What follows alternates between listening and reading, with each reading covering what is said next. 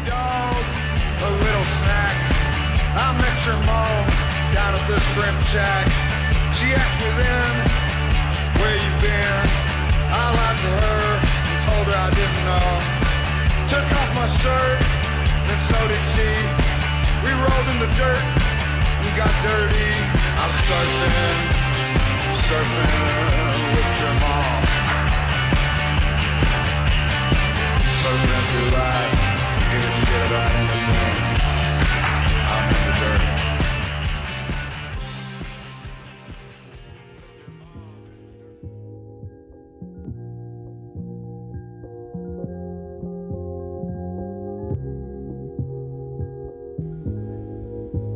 Hey kids, it's me, Seb. Welcome to Monster of the Week. This time we will conclude the year by talking some pre-modern thingies. As I stated, this is Monster of the Week. Yeah, this is how we chill from 93 too. This is how we chill from 93 too. This is how we chill from 93 too. This is how we chill from 93 too. This is how we chill from 93 too. This is how we chill from 93 too. This is how we chill from 93 too. This is how we chill from 93. So what are we talking about today, Anton? Today we're talking exactly what you said. We're concluding 2022 and we figured we needed someone who has affected the year a lot and who is very knowledgeable in pre-modern. So he's back, the one and only Flint Espel. Welcome, man. Hey everybody, it's very nice to be here again. Really excited to talk about pre-modern thingies. Yeah, Yes, that's that's what we do here. That's what we do. Okay, very specific. Yeah. So how will we go about? We talked a bit about this before going in, but we will be general around tournaments later on, right? Yeah. So it turns out like every content creator in pre-modern likes to do some sort of conclusion in December. So yeah, we will talk about some decks that has popped up this year. We will talk about the bigger tournaments this year, IRL tournaments, and how that has affected meta. And let's take it from there. Flint is a pro, so he will guide us through this, I guess. Okay, Oh gosh, so that's a lot of pressure. you'll do all the heavy lifting. That's Yeah, why no you wanted pressure, me to come on the show. Okay. So we'll start out with talking about like the big decks that has made an impact this year, right, Anton? The breakout decks or something. Yeah, we have covered some of these decks through a more like deck tech special whole episode about it, but yeah, a lot has happened in 2022. One would think that pre-modern is figured out and it's pretty stale, but I don't think it is. So, for instance, let's talk with the first deck that really popped up this year, even though it's been like an operation, and that's Flint's deck itself, the Hermit Knot, the Angry Hermit. Never heard of it. You never heard of it, right? No. So we have some new iterations of it, right? But how come? Like you did really well with it, clearly, Flint. But we've seen some more showing of it also. Yeah, it was. Yeah, I played it during a time when a lot of people had cut a lot of graveyard hate, and I think I had made the comparison when we were on the podcast last time about how it's kind of similar to Dredge, and that if you're not prepared for it, it's pretty hard to beat it. You know, certainly the decks that run like Dead Guy L, for example, or even the Red White Slide deck actually have pretty good game against the Hermit deck because they have swords, they have artifact and enchantment removal, and I think a lot of decks in the format are starting to pack way more artifact and enchantment removal for dreadnoughts now. Yeah. So, you know, I think that it's not as well positioned as it was, but I also think that people just don't prepare for it more generally or respect it enough. And when I won at LobsterCon and Brian, Manolakos and I did that brief interview, he was just like, how good is this deck? Like, why aren't people playing it? And I was just like, I don't know. It's really good. And I think when Ole and Fluffy were on his podcast, I think Ole asked the same question, like, why aren't people playing Flint's deck from LobsterCon? And I was listening to that and I was like, right, why aren't they? And then there are obviously some results that we'll talk about, but I do think it's a good deck. I just think that lot of people may not play it, one, because maybe they pick it up and they make some mistakes and they're like, this deck sucks because I just lost the game because I made a play mistake, whereas other decks are much more forgiving. It also wins really quickly too, and some people like long, more interactive games. So, you know, I think there are a lot of reasons why people may not be playing it, but I do think it's pretty good. And I do think that's one of the bigger reasons we need to look at IRL data as well, because winning fast it's a pretty good thing when you're playing like 7 rounds Swiss and then go for a top 8. So yeah, it took only 6 months, and now we see it, Flint. Your deck is really picking up steam from around the community, and from the deck list I've seen, I think all plays your exact 75, not even 74 cards, but exact 75. So I guess you perfected it already. Well, most of them are, you know, there was one in the Italian Nationals where he ran Tempting Worm in the sideboard, which I have. Okay, I have a version. Yeah. I actually put Tempting Worm in the sideboard probably like 6 months ago, maybe, and messed around with it a little bit, and had passed that list on to some others. I'm not saying that he got it through the list that I initially passed out. I know that other people have been experimenting with Tempting Worm, you know, here and across the pond, so to speak. Don't know how entirely sold on it I am. I do think it's pretty good against control. But I've gone back and forth a lot on the sideboard. But in terms of the lists, yeah, other than that one, I think every other list that's been posted online or in these tournaments, or even there's a YouTuber who's down in LA who I met, F. Pauls. I could never say his name correctly. But I met him when I was playing Goblins down in LA, actually. Really nice guy. But he played the deck, and I think he only switched one card. I think he ran an extra Cabal Therapy in the main deck, which I don't agree with, but he 5-0'd his league in it. I mean, the deck is really powerful, and the 75 that I posted at LobsterCon seems to be the pretty consistent list that we're seeing. Yeah. Yeah, and yeah, the Tempting Worm has been used in other combo-ish. We talked about it on the last episode also, right, Anton? Yeah, it's with Mike Harris in Hermit Fab. Mike had it against like faster decks, especially not the creature-based decks, like more the burn decks, I guess, and stuff like that. But you mentioned it might work against the control also.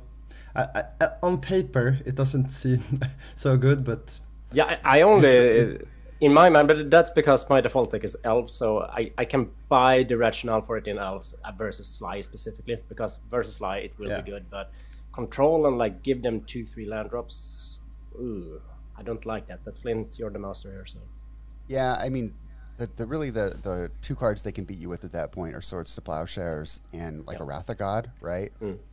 Obviously, if they have the One of Humility that a lot of the decks run, you're in trouble. But but other than that, it's pretty hard for them to get out of it. I think I initially put it in the deck for Sly as well. But what I've found with more testing is you really don't need it against Sly. You just don't with the Shallow Graves, and then you board in one Exhume, and you're fine. It's a pretty consistently easy matchup, I would say, if you know how to mulligan and the cards to keep and the lines to take. So I actually don't feel like the deck needs Tempting Worm against Sly. But that was one of the original rationales for why I'd put it in the sideboard. The current iteration I have of it doesn't even have it in the sideboard right now, so I've gone back and forth on it. Yeah, but Tempting Worm has been popping up more and more, I feel like, during the whole year, basically. I'm still not convinced on it, though. The few times I've seen it, it hasn't really done anything, but sometimes I guess it goes the distance or something. It's hard with, I get you need it to have some alternate like win cons, right? In the Hermit Knot deck.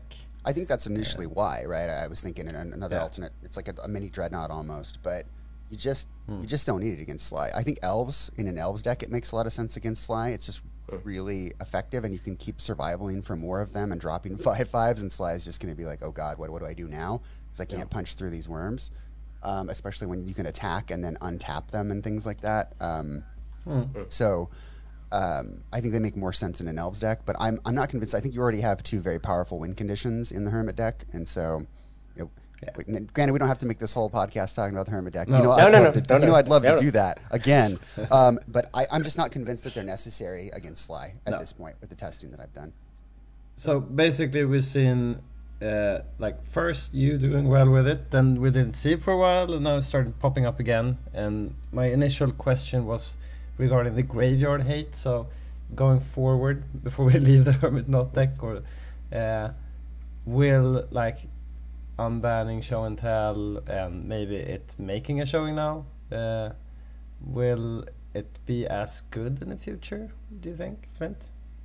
Or I think it just depends. Still- I mean, I don't think that I'd want to run into a mono blue Stifle Knot deck, which is another deck that we'll talk about, because it has all the free counter magic. And one of the reasons why the Hermit Knot deck is so good is because of the mana curve, right? It's so low. And we'll talk about this with Pietro's, little article or blurb that he wrote about. But you can bottleneck them on their resources because you can win in the first couple of turns, and your opponents just don't have access to a lot of mana, and so they don't have access to a lot of like counter magic, for example, against the control decks. But I used to be afraid of playing decks like Stasis, for example, back in the day when it was being played more often, like 2019, I would say, because of all the foils and the thwarts, and so they could go spell for spell with me in the first couple of turns with the dazes and the free counter magic, and so.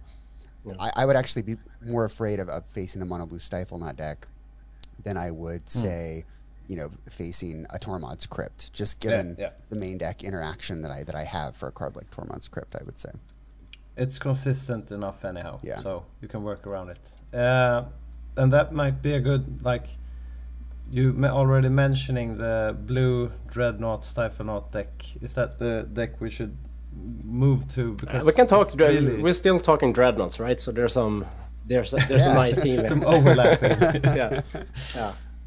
Yeah. Obviously, Premodcast did a episode like last week about this, but it's everywhere now. I think while we're recording, the finals of the Fall Brawl is taking place right now. Yep. Sven Lutz versus Rich Shea. Also next segue, by the way. But it's everywhere. And I think it also answers like a part of the meta discussion if we talk Hermit Knots back in like May, and we had Turtle Splash back then, like people didn't play their Graveyard Hate. Now we have another access to attack Graveyard Hate combo, and it's just free counters. As Flint just said, and like this is what Mono Blue Dreadnought does excellent. So they don't even. Why hasn't it been played more like in the past? Because if I'm remembering things right, like it started out maybe blue red ish and went to blue black, right? And now it's just like all in full blue with gushes and everything that's really good with it. But yeah, this should be the main build. Like looking at it on paper, it seems like this is where you start, not going like around just to find this. Yeah, but people like to like try stuff out. I mean, this deck, I will admit it's super consistent and it's super good, but it's so boring. I was waiting for that. It plays out exactly the same. Like it's the same play pattern every fucking match.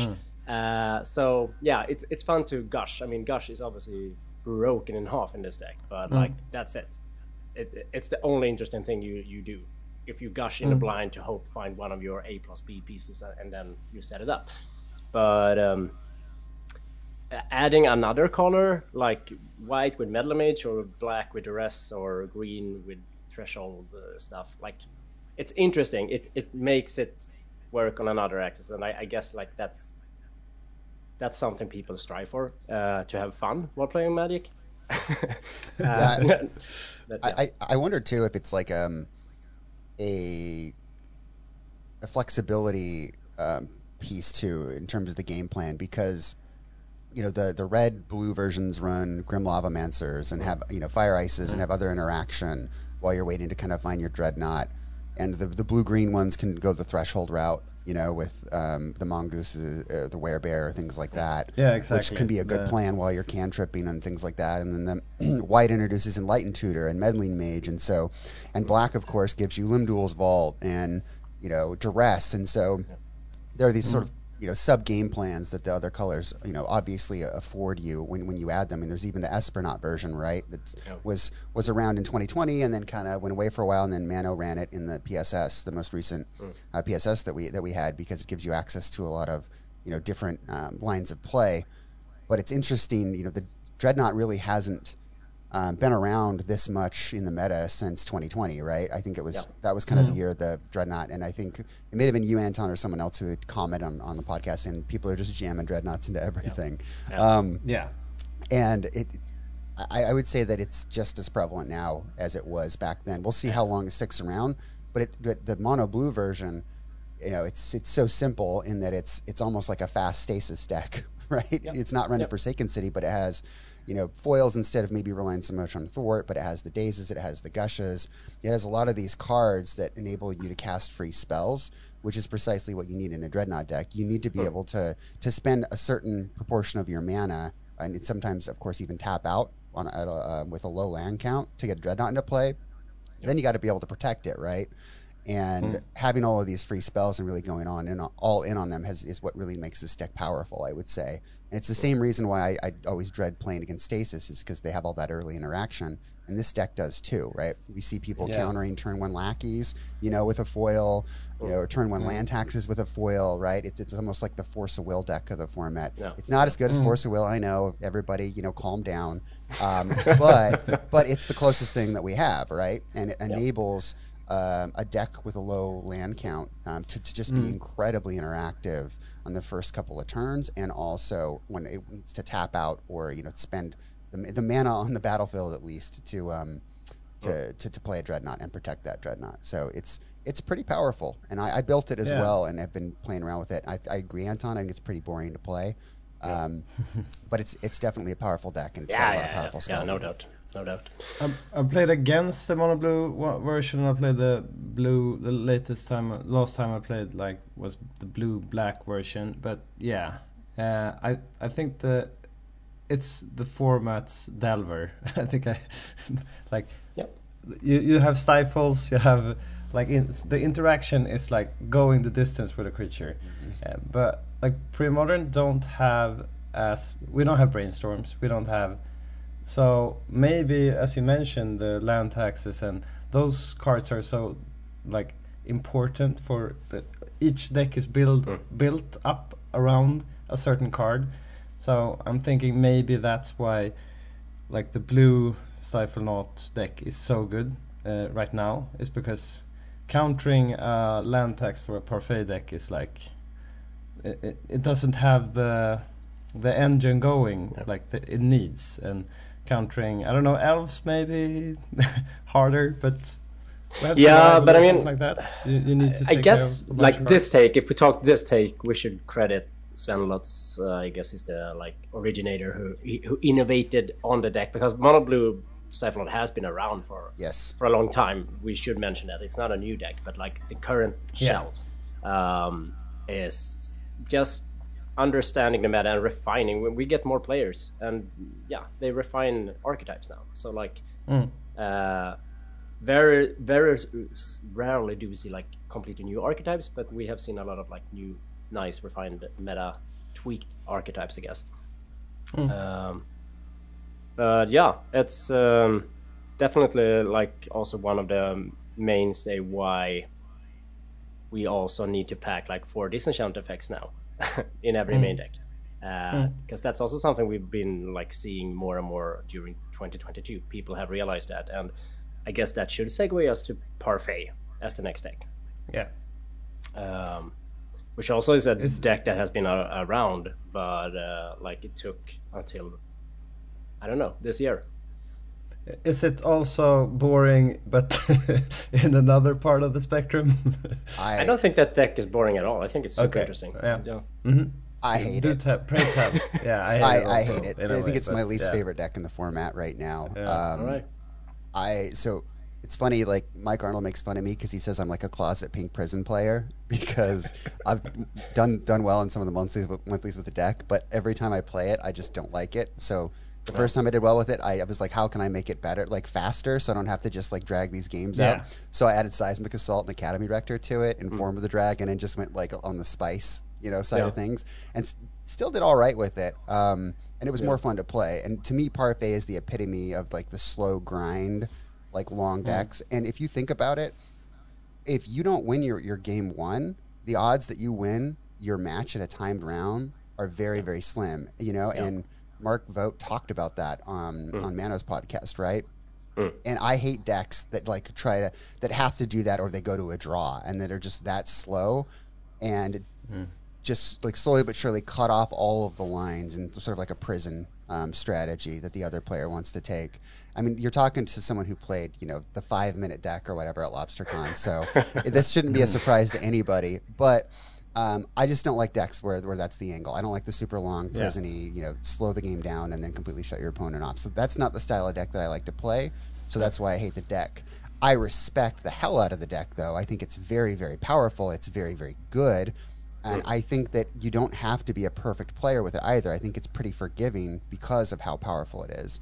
And if you watch some of the games from some of these tournaments with players playing the deck, there are some play mistakes that you'll see, but it doesn't even matter because the deck does such powerful things. And credit to... And you mentioned Mark, I just want to, like for the listeners, that he took down the European Championship with it, like a clean run even or something like that, Anton? Yeah. Yep. So, and he was on the Mano podcast. So if people want to, if they can manage, they can watch the games and they're slow, yes, then they can listen in on him, like talking through each decision. I think it's a clean built deck. It has all the answers, and as I mentioned, the engine is what keeps it ticking with land tax, but also it not being as a slow control deck because of the fast mana in a way, right? Yeah. So it's a very, very powerful deck. Yes, I agree. It's not as slow as Pink Prison, but it's slow. Yeah, it is. But Pink Prison, yeah, okay. Maybe we don't need to go into it, but Pink Prison like hits from another angle, right? Yeah, I mean, Parfait plays Armageddon instead, so and sure, we have Geddons and stuff like that. But it's also, it feels so bad when you're watching some like playing against elves and just like playing Geddon and like he had the biorhythm, I remember, like in the I watched Voigt playing in the maybe semifinals or something. I was like slowly trying to get the land count to play biorhythm, but then it's like, well, let's just start over. That's basically what that deck does. It doesn't win, it just start over and over again. And that's not what I like with it. Well, I think, but Anton, you feel it's fine. I mean, I don't play it, but I enjoy playing versus it, and I think like, it's a cool deck. I do not like Lantex engine decks overall because I suck at playing them, but it's a cool deck. I think we should mention also Richey also did a ATC appearance with Mano after LobsterCon, so that there's like 2 episodes about it, both from Mark's perspective and Richey's perspective. So there's a lot of content on this deck if you want to hear more. Yeah, absolutely. But regarding Pink Prison, have we even seen Pink Prison making? Because I regard it as a pretty good deck, isn't it? Is Parfait just a better version of Pink Prison at this point? Yeah, with cleaner answers, or I think Parfait is probably just a better, cleaner, more deck more generally, right? If you read the OG Pink Prison article that's on the Pre-Modern website, the reason why it was built and played in that tournament was because he expected a lot of creature decks, and Pink Prison's very good against creature decks, but I would say that Parfait is just as good against creature decks, but it's also a Swiss Army knife in a sense of it's also good against a lot of other decks. It has a lot of answers and it's finely tuned, right? So it can play against other decks, and it really punishes players for trying to play Magic fairly and traditionally, right? If you play lands, I get to land tax. If you play creatures, I get to oath, right? And it's the epitome of like why Wizards supposedly bans cards in modern Magic that punish players for trying to play Magic as it's intended, right? And that's really what Parfait does. It's okay. If you play your lands, I'm going to land tax you. Or I'm going to Armageddon you. If you play your creatures, I'm going to oath you, right? and then I'm going to spend all the time in the world shuffling my deck over and over and over and over and over again. Have fun, right? So anyway, I won't say anything more about it. But it's a very powerful deck. It's a very good deck, and Mark and Rich and some others have been crushing with it. Yeah, for sure. We have another oath deck that appeared. I'm not sure. This might have appeared in December 2021, but the deck definitely got steamed this year. It was February. Also, okay. It's also in Flint Espel creation, the Pyrostatic Oath deck. Super cool tweak with Oath, what you can do. Flint, you want to talk us through this deck a little bit? Yeah, sure. So this is an interesting segue because I built it so precisely for the reasons that I mentioned. I wanted to build something that had somewhat of a prison element, but was faster, right? The same reason why I made the changes to Pink Prison. I wanted to play an Oath deck, but I didn't want to play, I didn't want to play, the green-white Oath deck, for example. I thought it was too slow. The games would be way too long. And I was like, how can I build an Oath deck that's faster and takes advantage of what's going on in the format, like with Elves, for example? No. And so that's why I came up with the red-green version, because you have access to the burn spells. You have access to Pyrostatic Pillar, which punishes the opponent, right, for playing spells, certainly, but punishes you as well. So there's a little more symmetry there. You don't quite break it as well as I think I'd like to with the lists. But then the Oaths are there just so you can get a Bloodfire Colossus into play and wipe your opponent's board and deal them 6 damage to their face, which is going to get that life total even lower. So now these bolts, the Incinerates that were in the original list, and the Fire Blasts can finish things off. So it's sort of a faster, more control-y, like burn/prison deck. It's really hard to pin it in one category. But it was nice too, because with the green, you have access to the naturalizes and a lot of white cards that can stop red decks from doing their thing. So it was kind of my answer to where the format was with Elves doing so well, wanting to play an Oath deck, but not wanting the games to go really, really long.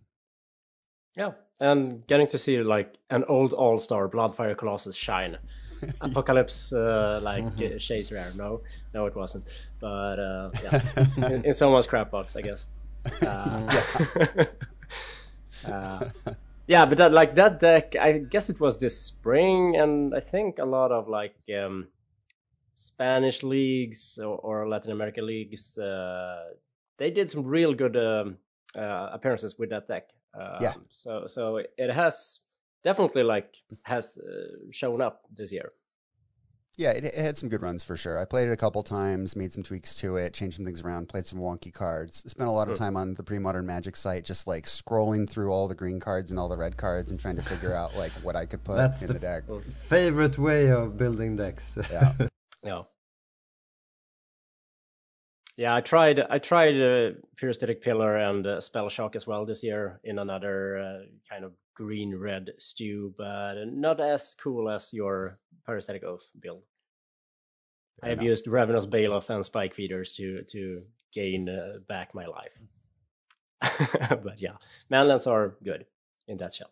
Yeah, the Manlands are the most important cards in the shell for sure. Absolutely. And then we had another Oath deck. Do you want to talk some more about this deck, or should we continue? No. Or are you asking Fling? We can move on. It's totally let's move on. Okay. Yeah. We have a bunch of things to cover. Okay. So let's speed up. Another Oath deck, but not necessarily an Oath in current iterations, but Turtle Splash came out of nowhere. Yeah, by one man, Connor Brown, who's been on the show and talked about this. But that happened this year. So it's been a long year. And that deck certainly took advantage of the lack of Tormund Scripts and Null Rods in the earlier half of the year. Yeah, it was like the very next episode, right? After I was on, Connor was on, and he won. Was it the Spring Fling that he won with it? Yeah, it was the Spring Fling. Yep. And then I think the very next monthly, Jens took it all the way to the finals, where Rich, I think, beat him with Parfait, right? But Jens took the deck all the way there as well, and just kind of show that the deck is good, it's powerful. I built it and played it for fun on a stream with Hoip, and got to experience it. It's a really cool deck. It's a lot of fun to play.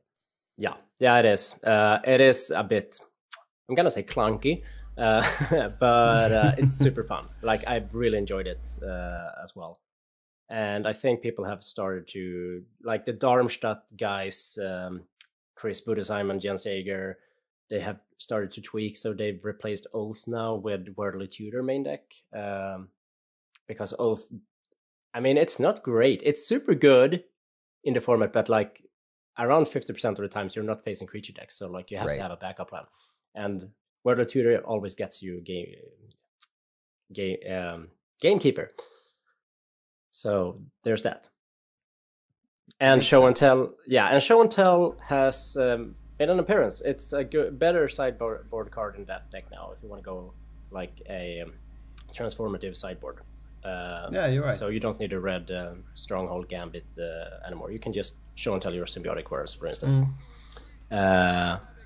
Which leaves us, I mean, the segues here are amazing. Which leads us to a new deck that's also been popping up by Tom Metelsky in the Fall Brawl. Back in the streets of New York City, in a soup queue, a dope fiend, a slave, then prison, then the madhouse, then the grave. Oh, poor Larry. But what do we really know of the dead, and who actually cares? Well, I don't know what it is, but there's definitely something going on upstairs.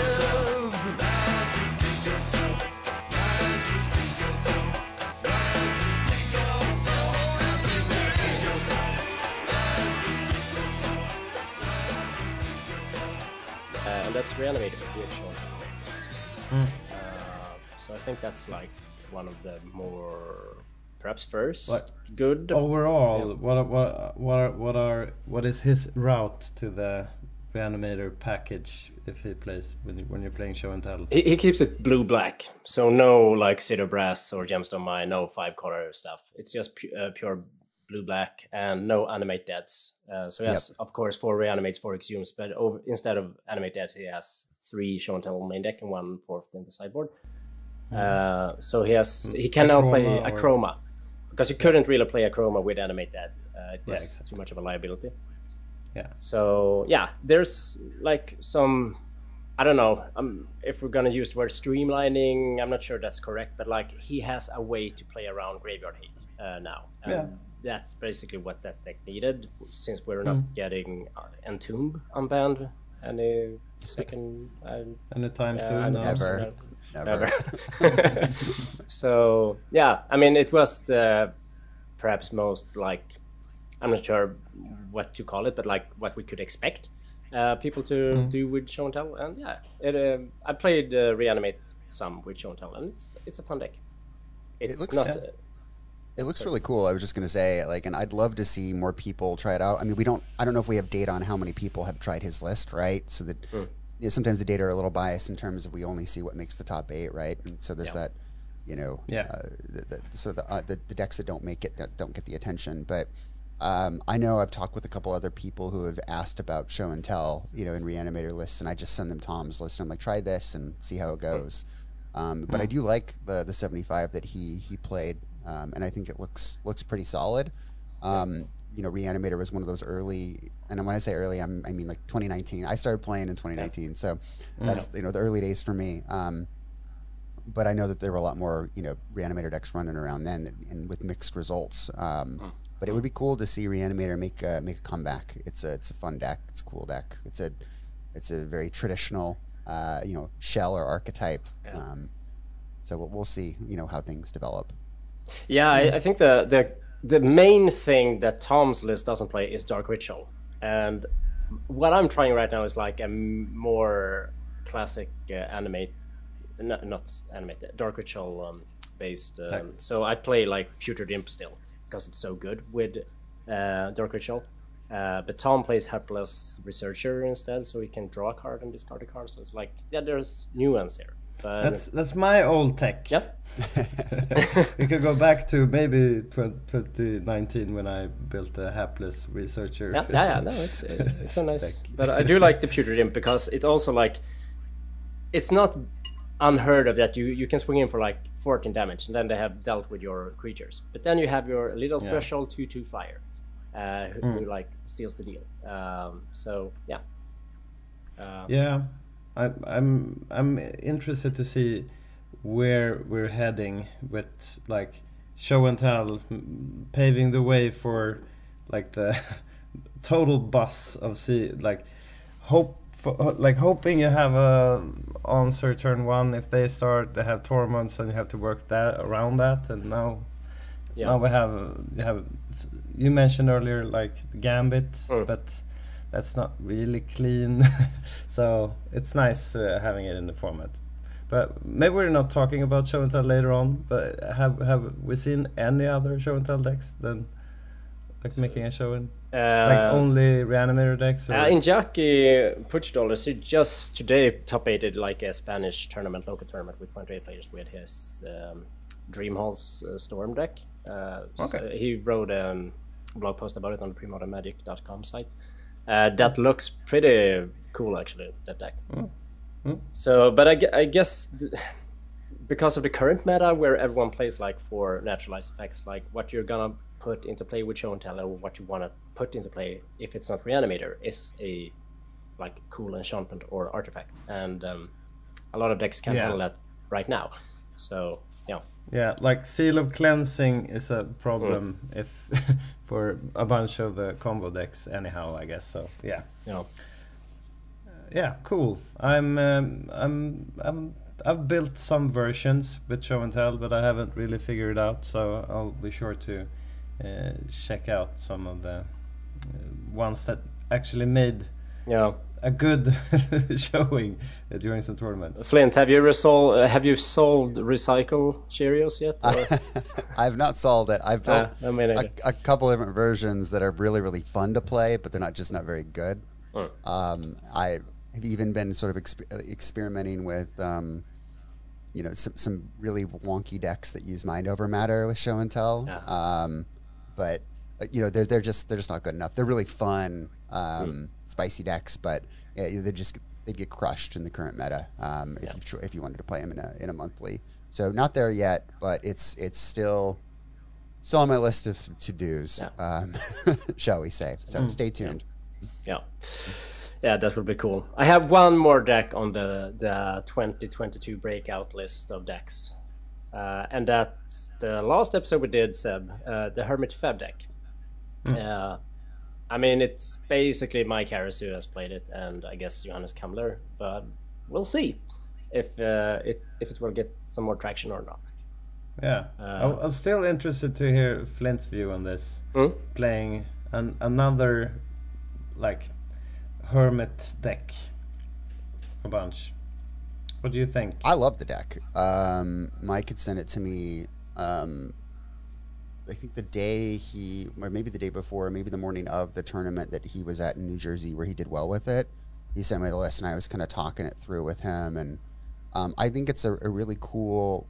I think it's cool in terms of how resilient it can be, right? So it almost feels like my version of the deck with more mid to late game play, right? So like the thing that I always tell people when they message me about the Hermit Knot deck is, well, what do you do against this? And what do you do against that? They're like, what do you do against this and this and this? And I'm like, look, if the game goes to turn 5, you're probably not going to win. So you've got to win in the first, 3 to 4 turns. And so that's why there's a critical mass of this kind of card or that kind of card. Like, you can't have every answer for everything. And one of the reasons I built it the way I did is because, silver bullets aren't going to save you. You just have to sideboard in a way that's going to help you lean slightly more in one direction instead of another, right? And that's how you win games. But what I'm seeing the Matrix thing when you're just dodging bullets here. Yeah, exactly. Rather than exactly. So with Mike's version, though, what I really like about it is he can play past those first 3 or 4 turns and still win, right? He's got more of a grindy, resilient element to it. And I really like the addition of Hermit into the Feb shell. And I've played Feb before, and I did all right with it. It's not an easy deck to play. Obviously, people who follow pre-modern content or have played the deck know that. But I really like the deck. I think it's cool, and I think that if there was some crazy world where Dreadnought, just takes over and everybody's playing Dreadnought and Martin Brulin is like, I've had it up to here with this shrimp, and bans Dreadnought, I think, that's probably the shell that I would play. I would probably pivot into that, the Hermit Fab is probably what I would do. I think it's a really cool deck. Yeah, for sure. I liked it. I've put it up and I played it some, and it's fun, but it gives you a headache, for sure. Because you play 3 games for a match and not just one. So, like, the first game, easy. Then you go to sideboard and I'm lost. Hardest deck Like ever. even sideboarding or Yeah. Because you need to remove some sort of like package. everything changes. Yeah. It's like, do you go Okay, full fab now or do you keep the Yeah, Hermit? okay. It's super hard deck. You're not in the Matrix then. I'm not. No, and I think you should do what Mike did. Like, play it for 6 months. Learn the deck. Yeah. Like, Yeah. it takes Have some notes. Yeah. On for every us. play you might have, and lay awake figuring out what you could have done. Right. But like you guys mentioned earlier, like in real tournaments, this is a bit slower combo deck than yours, Flint. But it's like with Sly. People bring Sly to big tournaments so they can like have clean. They know that they will not win every game, but they win a lot with the deck, I guess. And this is also what I feel with these types of combo decks, right? You're bound to hit whatever humility or weird cards that just like, okay, I can't win against this, but I don't think the right direction from there is thinking, how can I win like late game? It's rather what you said then, Flint. It's like, okay, accepting defeat and moving on, and like try to be what is the deck? How do you win with this? And is it good in the meta? And well, we've seen these types of deck popping up then there. Yeah, and I think you're right. I mean, I think if you're going to go play at a 7-round tournament and you're going to bring Hermit Feb, you better have a ton of reps with it, right? It's not a deck that you want to just pick up and try to play out of the blue, because you're probably going to go to time a lot. You're probably going to make a lot of mistakes in terms of the lines that you try. When we were in LA, I'm going to call out Galen. If you know Galen, from the pre-modern scene. He was down there, and the night before we were at the hotel, and he was like, should I play this? Should I play that? And he's like, I kind of want to play Parfait. And I was like, how much Parfait have you played? And he's like, well, I built the deck, and I've done a couple reps. And I was like, do not play Parfait tomorrow. Like, just do not do it. And I should know better as a psychologist. If you tell someone what not to do, a lot of times they're just going to dig their heels in and do the opposite. Yeah. I should have just had him tell me the reasons why he might want to play each deck, and then kind of gently nudge him in one direction. But I didn't. I was just like, don't do it. Like, we'd had some beers, and I was just being really frank with him. I was like, just don't. Like, it's a bad idea. Do not do it. And then I think 3 or 4 rounds, 3 rounds in, he's like, you were right. I shouldn't have played Parfait. so these decks are fine, but get a lot of reps in, really know your lines, know your matchups, and then you can go play something like Hermit Fab or regular Fab or Parfait, right? In these all day or longer tournaments. But absolutely do not pick these up and think that you're gonna just wing it in a tournament, because it's odds are it's probably not gonna go very well for you. Anton, that's what happened when I asked you about what I should play in the European Champions. I said, like, should I play the Rock or no? It's a mid-range deck. You haven't played that much pre-modern lately. It's probably not that good. You need to play more. Well, I'm bringing the Rock. There you go. Clearly. Yeah, but you did deliver though on the Rock, so yeah, kudos. Yeah. Yeah, and I didn't feel bad about. It wasn't really that same discussion, because it was more in the general idea, like, you should also play what's most fun, I guess, in these 7, 8, 9 rounds you're playing Magic. You should have a bit of fun. That's probably why you wouldn't bring Mono Blue Cyphernaut then, Anton. No. I don't know. It is. I've always hated on Sly, and I've never understood Sly players. But now I'm rooting for Sly. Whenever there's Mono Blue Dreadnought versus Sly, Sly is the good guy, and I never ever thought that would happen. Yeah, that's how much I find Dreadnought, Mono Blue Dreadnought, like boring. Yeah. So there's it's that. come to this. It's come to this, yeah. So we talked about the breakout decks this year, basically, and we're moving over to like the big tournaments. That is this the we've had big real life tournaments since the pandemic, but this year we have a bunch of them, right, Anton? Yeah. This, I guess, the part we're gonna talk about is tournaments with 7 round Swiss or more. So basically the 100+ player tournaments this year that has been. So it's been 4: LobsterCon, Eurochamps, Spain Nationals, and Italian Nationals so far. But there has been a lot of like, mid-size 40-50 player tournaments, and obviously that data is great to look at, but we just didn't have the time and effort to put all that data in. So yeah, we'll suffice with this for now. And where do we start off, would you say? Should we go from the first tournament this year and forward, time-wise? I think we could just generally talk about basically the archetypes we have seen in top 8s, and doing a summation of all the representation of those throughout these 4 tournaments. If that's fine. Flint, what do you say? good. Do you have an opinion? I'm along for the ride. I'm fine with whatever. Yeah. So we could just look at the totals here, and we've included top 16 for LobsterCon, Eurochamps, and Spain, but Italy only has top 8 on TC decks, so only a top 8 there. So we have 56 decks to talk about. Should we do the most represented archetypes? Just put it out there. Okay, so the most played decks deck is of course Sly. So with 10 representations. The Fun Police. The Fun Police, right? And this is top 8, Anton? And top 16. And so, top 16, okay. Yeah, Yeah. so if we only look at top 8, there's only 4 showings of Sly. So yeah, that means we can expect 1 Sly in a top 8 on average. Makes But sense. with top 16 there's 10. So there are a lot of like those 5-2 Sly decks out there. Which is probably the record I would expect from a Sly deck on average. 4-3, 5-2, something. And then we have, if we include top 16, we have Elves as number 2. Not a shocker. It's funny. 3 of these 4 tournaments was played by Pablo Suarez from Spain. Very and good he Elves top player. 8'd. Yeah, he is. He top 8'd all 3.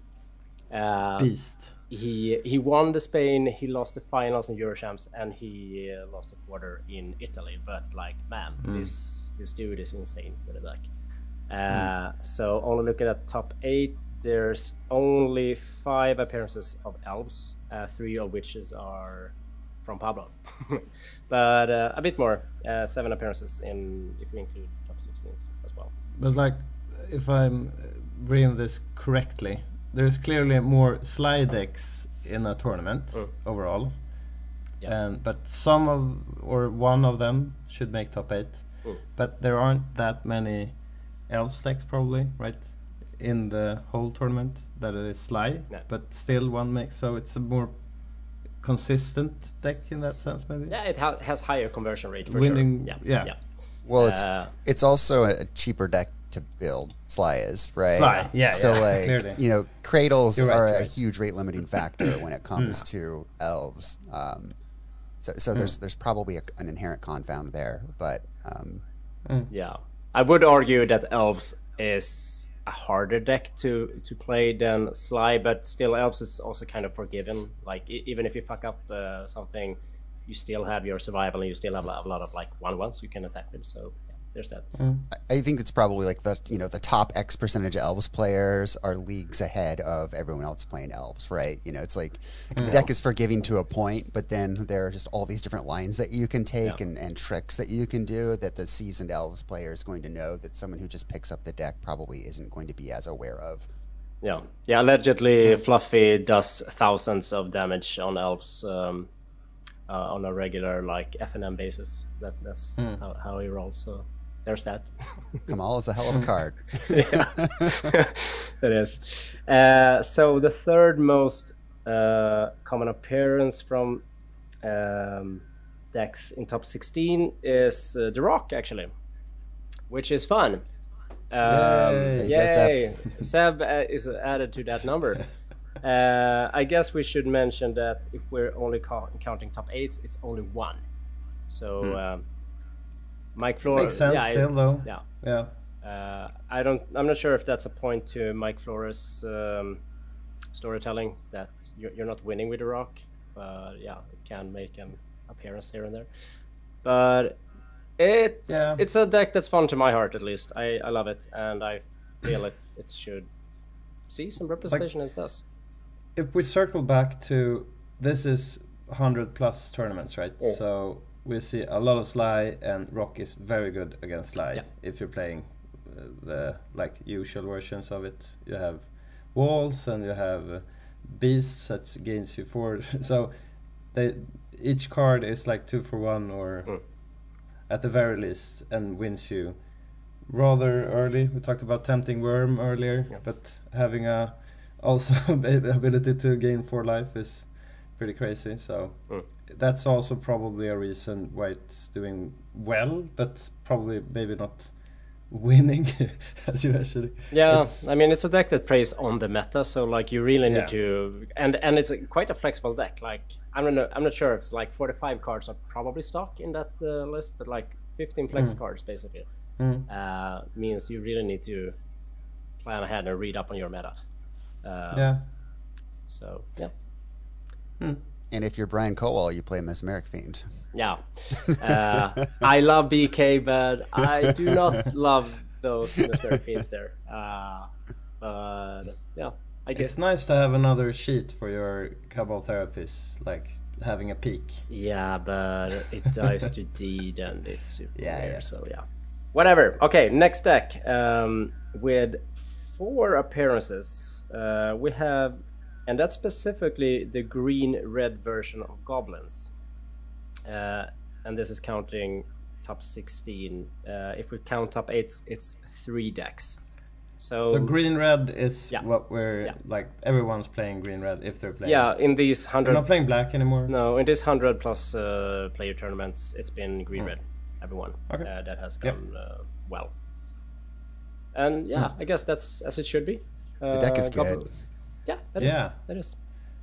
You mentioning the Lackey earlier. It clearly has some real powerful early games, and like maybe it's not as consistent as elves, but sure you can really get things going even though you have your board white or whatever, right? Yeah, you can come back from that. Yeah, there are just like hands with that deck that are just unbeatable for most decks. Like you just turn 1 Lackey, turn 2, swing in, hit, drop a Siege Gang, play a pile driver, good game. You know, it's just it's a turn 3 kill. Like it's so good. I played it in LA because I wanted to play a non-combo deck, although a lot of people would argue that Red Green Goblins is kind of a combo deck. But it's a Lackey, only with Lackey, I would say. Otherwise, it's just a nice aggro-y synergistic deck. And even with a bad mana base, I still managed to do pretty well with it. And there were just hands that I opened with where I was like, oh my god, this deck is ridiculous. This is ridiculous how good this is. Yeah. Did you splash green in that version as well, or? Yeah, I played red green. Yeah. So, and you say bad mana base, is that 9 green lands or what? 9 green sources? We don't have to talk about it. We don't have to talk about that. Okay. It's fine. I got roasted pretty hard in the pre-modern page by Iñaki and some others, and deservedly so. But I have since fixed it, and my current version has Iñaki approved mana base. So we're good. We're good. Awesome.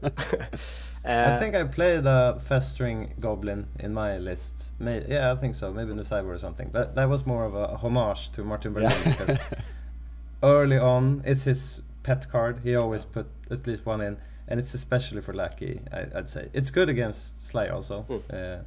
clearly, but There are better Early cards in on- the Rock, if it's the Rock Yeah. we're talking about. So yeah. yeah, of course. Yeah. But early on, I remember seeing goblins as problematic. Like, is this deck too good even? But clearly things have moved forward, so it has made a good appearance then. at I least, mean, it would be Anton. interesting to overview data throughout the years, Time. over time. Yeah. Yeah, I know PJ Priestley. He did a recent look over 2022 complete meta of TC decks, and the most common played decks there is goblins actually. So it's a pretty cheap deck for pre-modern standards, and it's great. So But also for like real life tournaments, that's when people bring their Stasis decks, because I'm a Stasis player, right? yeah. And that's when people bring their, like, I don't know if we see any Lord of Atlantis, but we have goblins and we have elves and we have some of those archetypes that people like.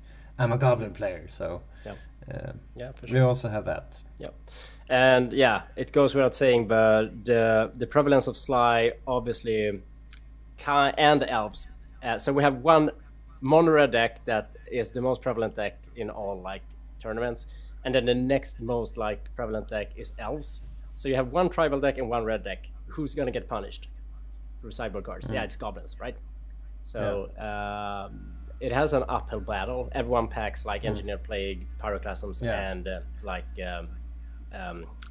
not Pyroblast, Hydroblasts, and Blue Elemental Blasts, and whatever. So what you're saying is, because of elves and Sly, goblins gets to suffer. Definitely, because definitely. Yeah. all of the answers that's good against those decks are really good against goblins. Yeah, I think you're right.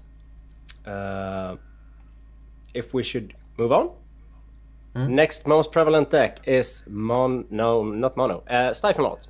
So we have 4 appearances in top 16s and in top 8s actually. So every appearance has gone top 8.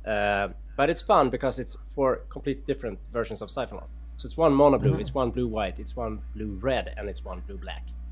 Yeah, but that's pretty. Yeah, It's pretty cool. and yeah, it is. I really think blue red is the worst version out there. But blue white, it's solid. Meddling Mage and Lighter Tutor, great cards. Black, obviously, the rest and Limda's Vault, as you said, and the Beast of Mono Blue. So yeah. And then we have and it circles. Sorry, but it circles back to also what you said, Flint, that we tend to look at the first place decks and whatever, so. Mono Blue has made a good showing, but maybe that was not in the real life tournaments. Then I guess it's more the last couple of months, right? Yeah, Anton? it's much more recent, right? But I mean, if you have seen some of the content that's coming out now, it's it's doing well in some of these tournaments that are 20, 30, 40 people.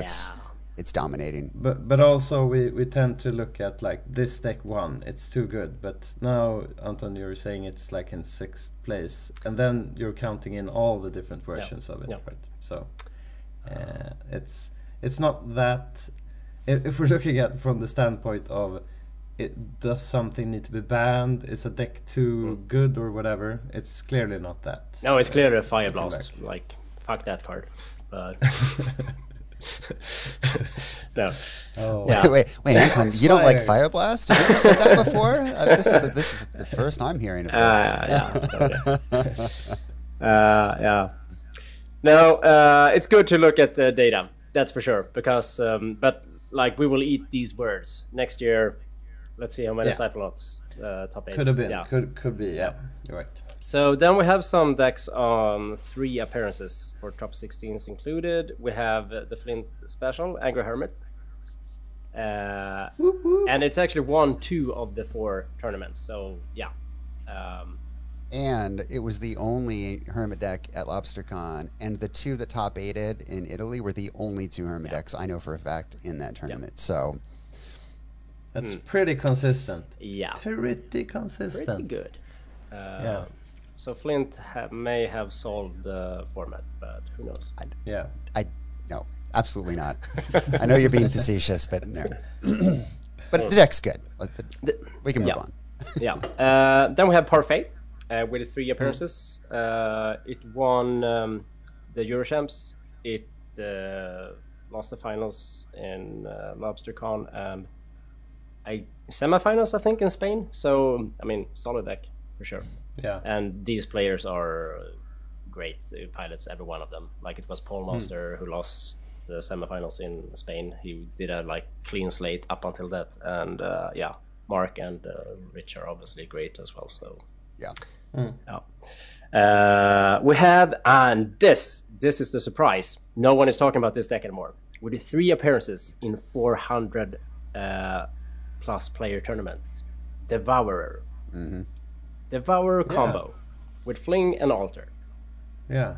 I have completely forgotten about this deck basically, but yeah, it's still. I saw it being played in the not the the lower table numbered places when I played, but yeah, it's also a deck that we mentioned goblins being problematic a while. This clearly is in that discussion also when it broke out, at least, right? Yeah. Everyone was scared shitless of this deck, and it is very consistent. But people figured out. Yeah, it is. No doubt. Should we give Mike Arnold some cred here? I'm not sure if we should name this deck Corn Pops, but I know he gets happy when he hears it. So okay, Corn Pops. He's definitely trying real hard for that name to stick. I don't think it's stuck yet, but no. Kudos to Mike for his tenacity. Yeah, for sure. Don't call it a comeback. I've been here for years. I'm rocking my pants, putting suckers in fear, making the tears rain down like a monsoon. Listen to the bass go boom, explosion, overpowering over the competition. I'm towering, wrecking shop. When I drop these lyrics that'll make you call the cops. Don't you dare stare. You better move. Don't ever compare me to the rest that'll all get sliced and diced. Competition's paying the price. I'm gonna knock you out. Mama said knock you out. I'm gonna knock you out. Mama said knock you out. I'm gonna knock you out. Mama said knock you out. I'm gonna knock you out. And then we have had a secret conspiracy underground pre-modern communities here. It's called Project Mega, Make Enchantress Great Again.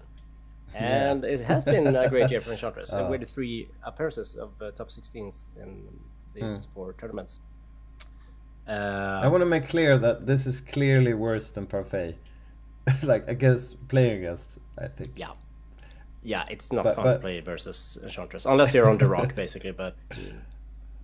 yeah. But I think Enchantress is also, I'll group the Enchantress people with Stasis people and whoever people that feels like this is who I am. This is a part of me. So I get it. I would rather play against Enchantress than Parfait. Enchantress is going to win the game way faster than Parfait, assuming they know what they're doing. And I think the deck is very, very good. It's very consistent. Yeah. There was that monthly where 5 of us made the top 16 with an Enchantress deck. It was the deck that I was probably going to play at LobsterCon if I didn't play Hermit. It's really good, and if you get an early Enchantress and then a Presence and just start to chain those spells, it's 2 more turns and the game is over. So I'd rather play against that than you might be right. Yeah, and then a land tax and an oath. Earlier versions, way back, played a Chroma and stuff like that also. So that's not as clean, clearly, as the versions now are. That has protection from everything, and then win in 1 turn, right? Wait, what? A Chroma in Enchantress? Yeah, I played this must have been maybe 2016, 17. Was in not in the finals, but quarterfinals here in Sweden. We weren't that big tournaments. Yeah. It was Lefert. Yeah, of course. Yeah, he won the Swedish Nationals with Enchantress, right? Okay, Yep. look up that. Maybe he still played Akroma then, or But that was maybe with it was oath, Gordon I played with or whatever. oath, or just by having Sarah I Sanctum. don't and, remember. okay, yeah. I don't remember. I just remember like whatever. Yeah, It kids, you felt- don't need to play Akroma in Enchantress. That's for sure. No. Yeah. Yeah, but I agree. It's probably the most underplayed best deck in the format.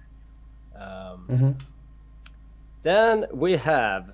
Do we have anything else with two apparent? Yeah, we actually have, and that's pretty funny. It's a rogue deck, and it's different iterations of one card, but it's Zombie Infestation rogue decks with two appearances in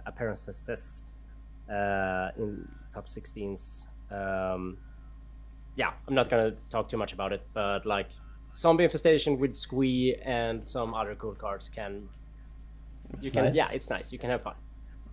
Cool card. It's none of them were Storm, I guess, or something like that. Sorry, no one. No Storm weird. No. shenanigans This was going like on, Ash or- and Gold, Krovikan Horror, okay. Squeeze stuff. Yeah, value town decks, but it's a cool one. Then we have just a lot of one-offs. Should I just read them for the sake of content, and you can stop me if you want to talk about the deck? How many are we talking about I here? think about 12, Well- 15? I'm not sure. No, let's just move on. Yeah, let's if, move on. If no one wants to talk about any of them, No. I think we should. you already mentioned Zombie. I think we should talk Infestation, about that's- Slide. Yeah. Yeah. Yeah. Slide's we a should. slide's a a good deck call. that we didn't mention in terms of the 2022 decks, and has put up at least one top 16, I think, right? Yeah. Yeah, the Euro champs had. Yeah, one top 8 in had it, Eurochamps, yeah. Yeah, I think he also had a X and O ish record with it in the Swiss. So No, he won. He won Okay. the win and in versus Aaron Dex on. Okay. It was even on coverage. Yeah. But it's yeah. still a top 8. Yeah, still so- top 8. And Jens Jaeger won the Dutch Nationals with the deck also, but that was Yes. not 100 players, so it didn't fit the format here. But yeah, sorry, go ahead, Flint. Yeah, I mean it's for all of us, who've been playing Magic for a while and been, in and out of it. We remember it from, the Onslaught, days. Red White Slide was this really cool deck, innovative, taking advantage of cycling. I played it back in the day. I loved it. It was one of the first decks that I went to when I discovered Pre-Modern, as I wanted to put together and build it and play it. And the version I built just wasn't quite there, I would say. And I think it's a deck that, along with maybe that and Madness, are probably the two decks that a lot of older players who are nostalgic when they come to the format are like, oh, sweet, I can build this again, or I want to play this deck again. And I know, obviously its biggest champion is Mike Flores, who touts it and touts it and touts it, and then got crushed in the PSS. And then had his redemption arc that he wrote a story about more recently. When I was in New York City, we played that night or whatever. He was there and he did pretty well with it. And then Jens won a tournament with it, which is more sort of vindication for Flores. I do think that the deck can do really powerful things if it's allowed to, right? Yeah. It just takes a long time to build. So against fair decks, it's really, really good. But there are just these scenarios where it just seems like it can't win at all, and it's just brutal. Armageddon is obviously a very dangerous card for it, and shit. it's why it struggles against Parfait, for example, and some of these other decks. It just needs to grind out that mana base, go to Value Town with all of the cycling, and then of course there's Thawing Glacier sometimes makes an appearance in the deck as well. But Flores showed me the list that he put together when I was in New York, and I was like, yeah, this looks much better, and he did really well with it, and then Jens did really well with it too. So to me, I love seeing it do well because I want it to do well because I have just such a special place in my heart for the deck.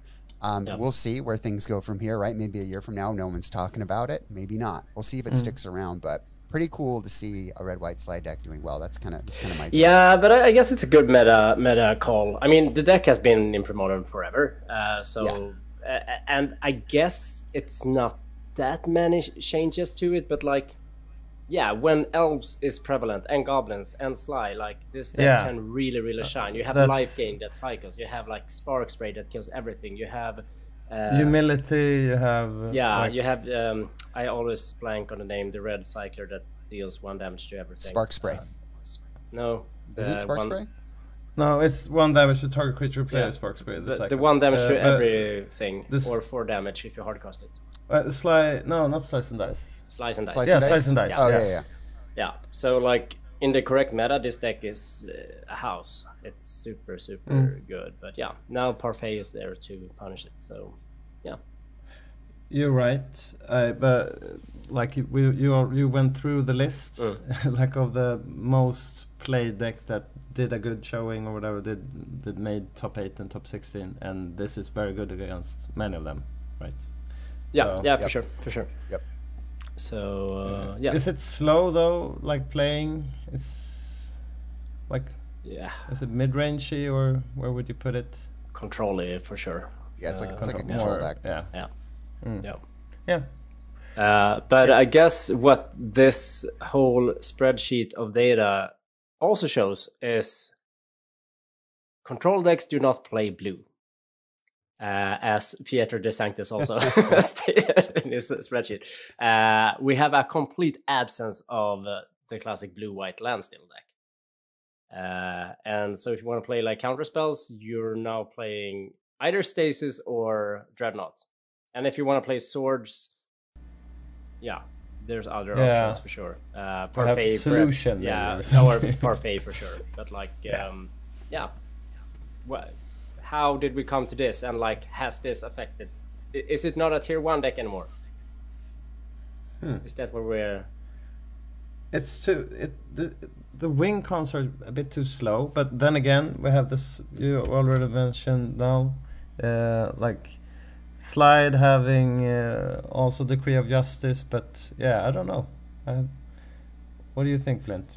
Why is blue-white control not prevalent anymore? It's a really good question. I hadn't thought about it that much, and then I read Pietro's article and was thinking about it. I would say in the last couple of days, and we talked about it at LobsterCon. There was no blue-white landstill deck, right? And everybody's all up in arms about it. Like, how can this be? And then we have all these other big tournaments, and when we look at the top 16, we still don't see one, right?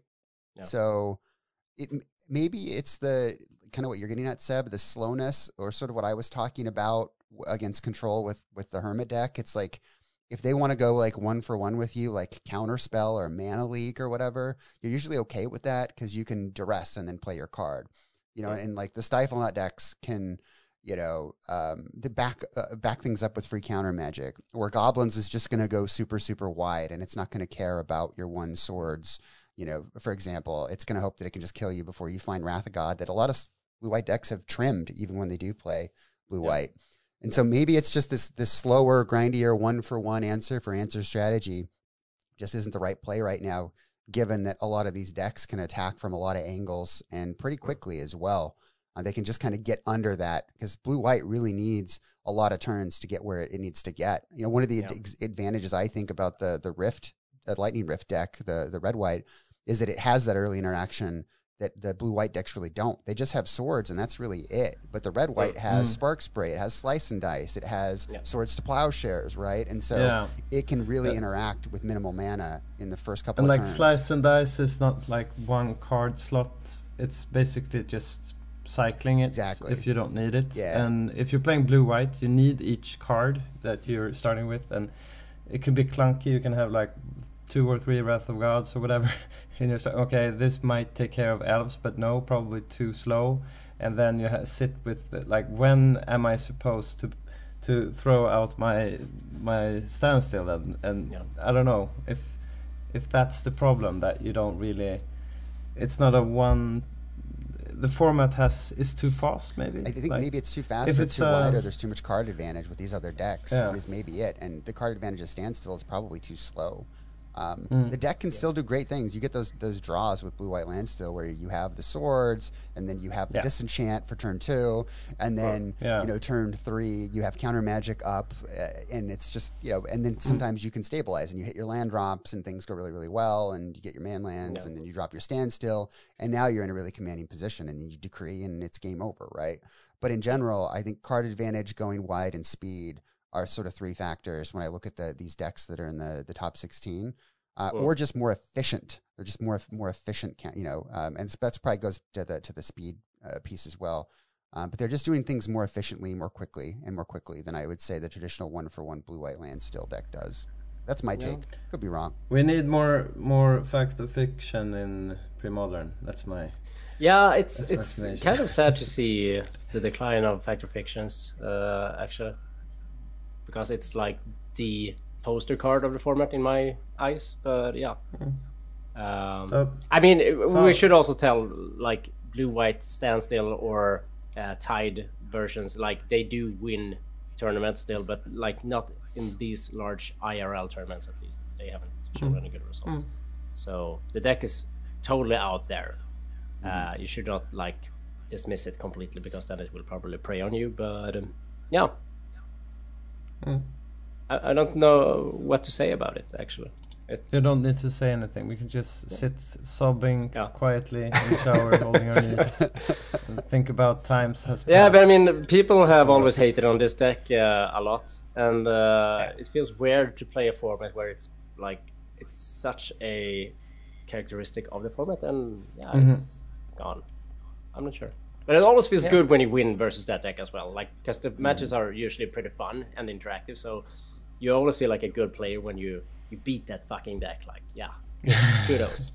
Yeah. I mean, at the tournament in LA, the guy who won was playing blue-white land still. That's what he was on. So he won that tournament with that deck. It was a little different than some of the other versions we've seen. He was running like, I think he was running Route from Invasion. Okay. Yeah. Right. Ooh, And nice. some other cards that were a little fringe. But yeah, he's a good player too, Luke. But it's still around, and you know, I mean, we were saying, you know, it's gone for now, but who knows, right? The next big in-person tournament, it'll probably show up in a top 8 or a top 16, and we'll be like, all right, there it is. There it is. I think right? it won the Finnish nationals as well. So like, Yeah. it still has, but just for this piece of data we're looking at, it's not there. So yeah. Sure. So, what are our conclusions of like all of the tournaments? Is there anything we need to mention on them? Like each of them have grown a bit also since after the pandemic, right? So they're big tournaments and seem to be keep growing, growing out of their venues, a lot of them. And I also feel that it's been nice. It feels like going back to when you played Magic at your local game stores or whatever, and you had like then sometimes we had a big GP and all the artists and everyone came there, but now the community has built that from the ground up for themselves instead, right? We have artists, we have like beer if we want to go to those tournaments, we have like it's nice having in real life tournaments and meeting people and having that feel of like looking at the top tables, like, oh, is he gonna? This is a winning in, and standing around, like huddling around the finals tables and everything, and great commentary. I think it's really prospering this year, everybody, right? Yeah, for sure. I mean, the fine thing about playing a fringe format where like the average age is like 35 or something is that people have an income. Most people have an income, so they are like prepared to travel to play some Magic. They have the finances to actually take a trip once in a while, and that's sweet because it's all about the gathering in the end. I really think so. I would just add to that too. I mean, what a proliferation of the format in 2022, right? Like, if you think back to a couple of years ago, if you went onto TC decks, you would see maybe like the monthly tournament on there, the results, and maybe 1 or 2 other tournaments, but it was sort of the snail's pace of tournaments showing up on TC decks. And now I go on there and I can't keep up. Like, there are so many pre-modern tournaments being done, you know, online, sure, but a ton of in-person tournaments as well. I mean, the format has really, you know, bloomed in 2022, and obviously more time, you know, word gets around, and you know, word really got around during the pandemic, but these in-person tournaments have really helped with that as well, and the coverage from those. It's been really, really cool to see the format grow, the decks grow, the archetypes grow. It's much bigger now than it was pre-pandemic. Yeah, I think old school Magic as whole took up like webcam play and really did well during the pandemic, and I think that brought a lot of players that like might have usually played standard or like legacy or wherever to pre-modern, I'd say, because all of those like sanctioned formats, they didn't have any, like most of the places were shut down anyhow, and this was a cool way of keep playing cards, and a lot of people got into it. And now when the like real life tournaments started, I think that's like paved way into that in a way. But I've been to 2 not big tournaments, but I've been to 1 really big, and I haven't seen any like of the because surely there can be like some spikiness and some like people trying to hedge or whatever, and like there's some feel bad if it gets too competitive, and I haven't really seen that either. It's still a happy place, I'd say. Yeah, I mean, we can see it in like the deck choices, I guess, people brings, but like, yeah, the absolute vast majority are cool people. Like, they're there to have a good time, so yeah. Also, like, fun thing to mention, I guess, about like the explosiveness of the format this year is like, apparently people come very, very out early with like breaking news about their new tournament. So like LobsterCon, they released the date like 10 months ahead or something, and South American Championship also like almost a year ahead. So yeah, people, I guess organizers, they want to make sure like that weekend it's our tournaments that's happening. So just so you know. Yeah, that's nice. But also because it's like it's usually not people working with it that arrange this stuff, so probably they're talking to the venue and they want to get people there and have like everything booked and ready, I guess. Yeah, absolutely. And you know, I'll speak to the United States, obviously, being over here. You know, there have been so many pre-modern tournaments that have popped up, right? So after LobsterCon, you know, there have been 3 now in Madison that BK has run with Hoyt. We had the one out here in LA. The Emerald City Trolls, the old school group, you know, said they were doing a pre-modern tournament, which is huge. It's not an old school tournament with a pre-modern side event. It's a pre-modern tournament, right? It's a standalone thing. Aaron Dix is doing it in Minnesota. There have been 2 events now at the store in New Jersey where some of the regulars have played now.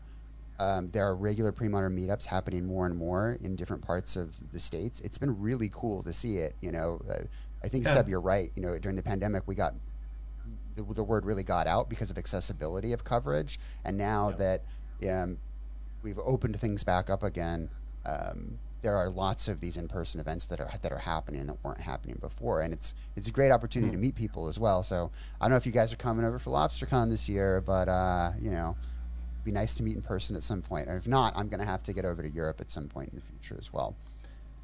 Yeah, you keep putting that LobsterCon tournament every week that I'm attending at like the only international conference I attend in my job. But like, yeah, it coincides next year. We clearly need to go over there at some point. Sometime. Yeah, for sure. Maybe next year then. Not this year, next year. Yeah, I'm seeing if I can come like 2-3 days to Boston and then go to Toronto from there. But I can't play LobsterCon. That's sad. So yeah, we'll see.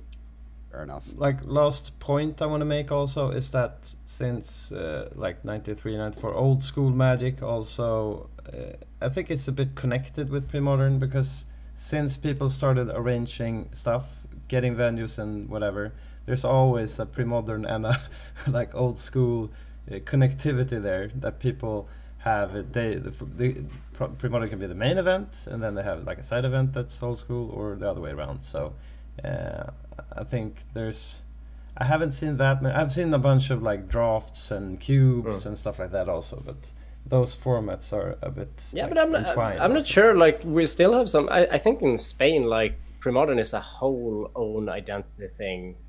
And like it's not at all dependent on old school. as we see. No, in I'm not other- saying it's they're dependent. I'm not saying they're not codependent. I just say I'm not saying they're not codependent. I just say that when people put on, like, if you and I would arrange something, Yeah. we will that would be in our minds basically, Yeah, because we yeah, for play sure. old school, but also that you can have like extend the.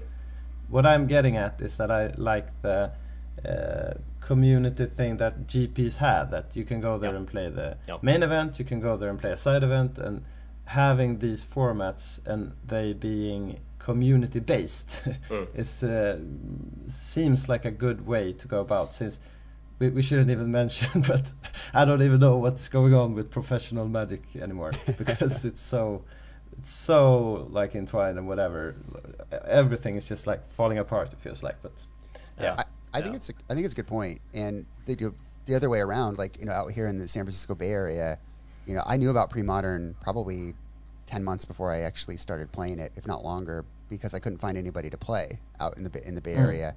But since then, I've you know, since essentially LobsterCon, maybe shortly beforehand, I linked up with the old school club out here, the Beasts of the Bay, and those guys are awesome. And you know, we meet and we play old school, but there's also some pre-modern games. So people bring old school decks, pre-modern decks, and Alice decks, and you know, anti-40 decks, and all kinds of stuff. And so it's introduced me to all these formats that maybe I don't have old school cards, but they bring extra decks. And so it's the community has like really opened up out here for me, and it's been really awesome to have. Finally have a Magic community again, which I haven't had in a very long time, and get exposed to old school, even though I usually get, you know, trounced in old school. Because my favorite deck is the Living Plane deck, which is just Of course. which is awesome, by the way. But Yes. we won't spend too much time on that. But it won a tournament lately, but it wasn't. that wasn't. It was a unified that was tournament. Yeah, that was a I saw that deck and immediately fell in love with it. Just, you know, to be fair.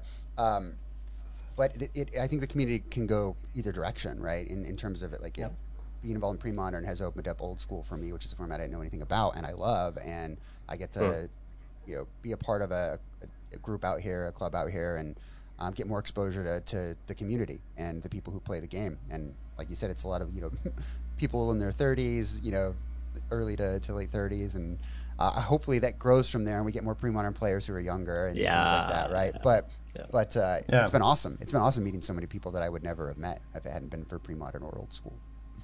Yeah, and I can vouch for a friend that I know from Uppsala that moved to Montreal, and he didn't bring any. He has old school cards, I think. I don't know, but he hadn't them with him, and they really wanted him to play, so they lent out a deck for him and whatever. It's exactly as you're describing it, like the community, like coming together and wanting people to play, and these formats are good for that. Yeah, absolutely. Yeah.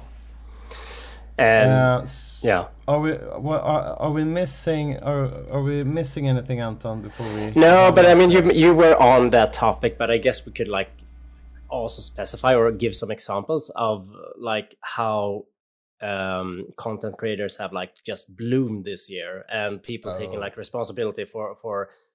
I mean, Martin's vision was always to like, he wanted to let go as soon as not let go, but like not having to like organize so much, just letting it be organic basically. And we're obviously at that point since a lot of years back, but like this year, like Phil Wen, should we just mention his project with like the introduction guide to pre-modern and the newsletter he's done 2 issues with now, like the banding. I mean, it's insane.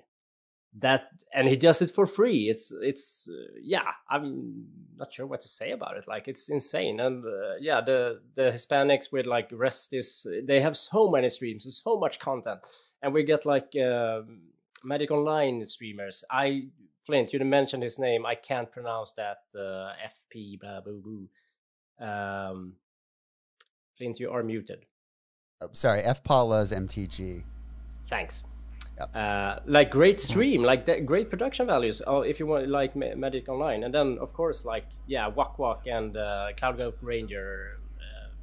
There are a lot of other cool streaming sites as well. But like, shit, do we get content now?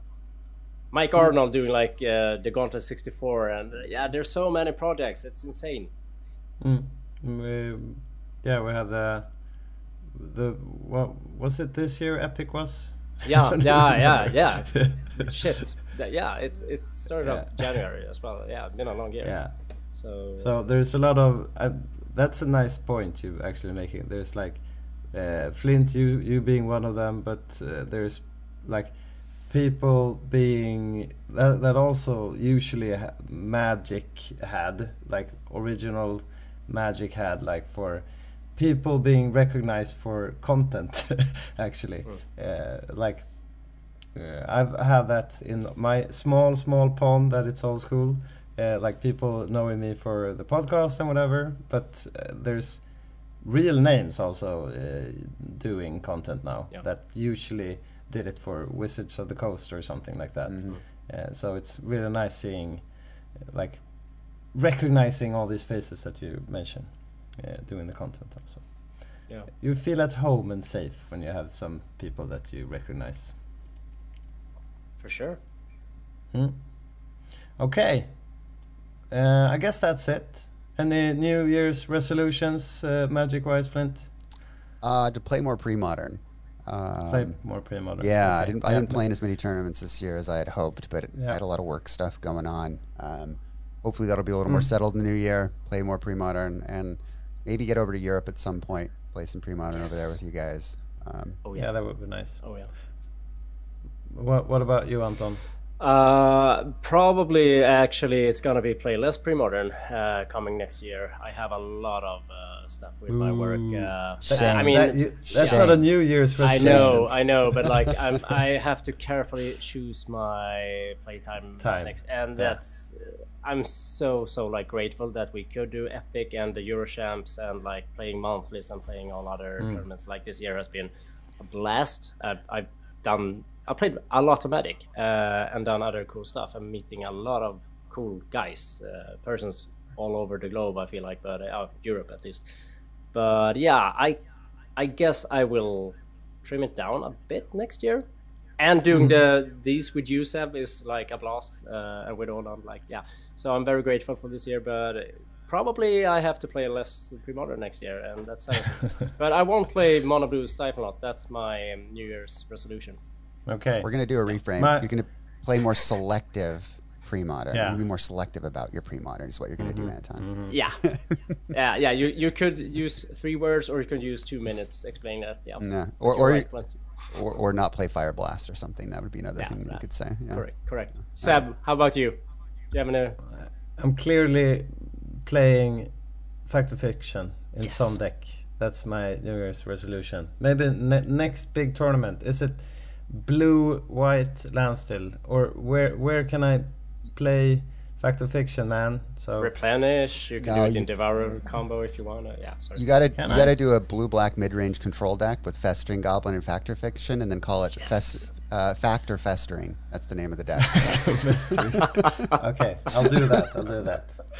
Love it. Okay, nice to hang out with you guys. Thanks for joining. And hope you have a great new year, and everyone out there also, and great holiday overall, I guess. Happy holidays, everyone. Happy holidays. Bye.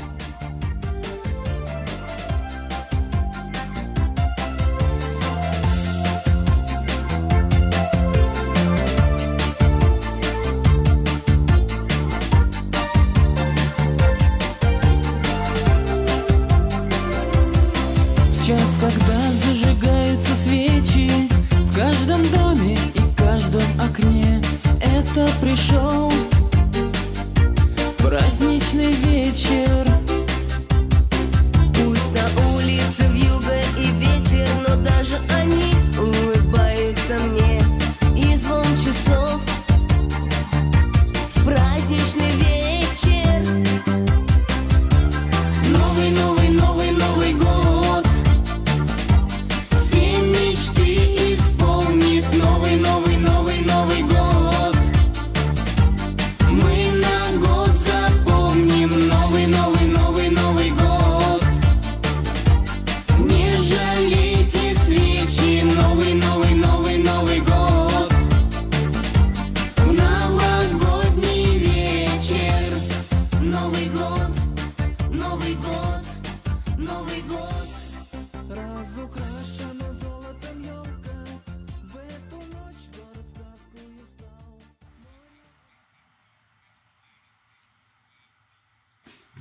Sick.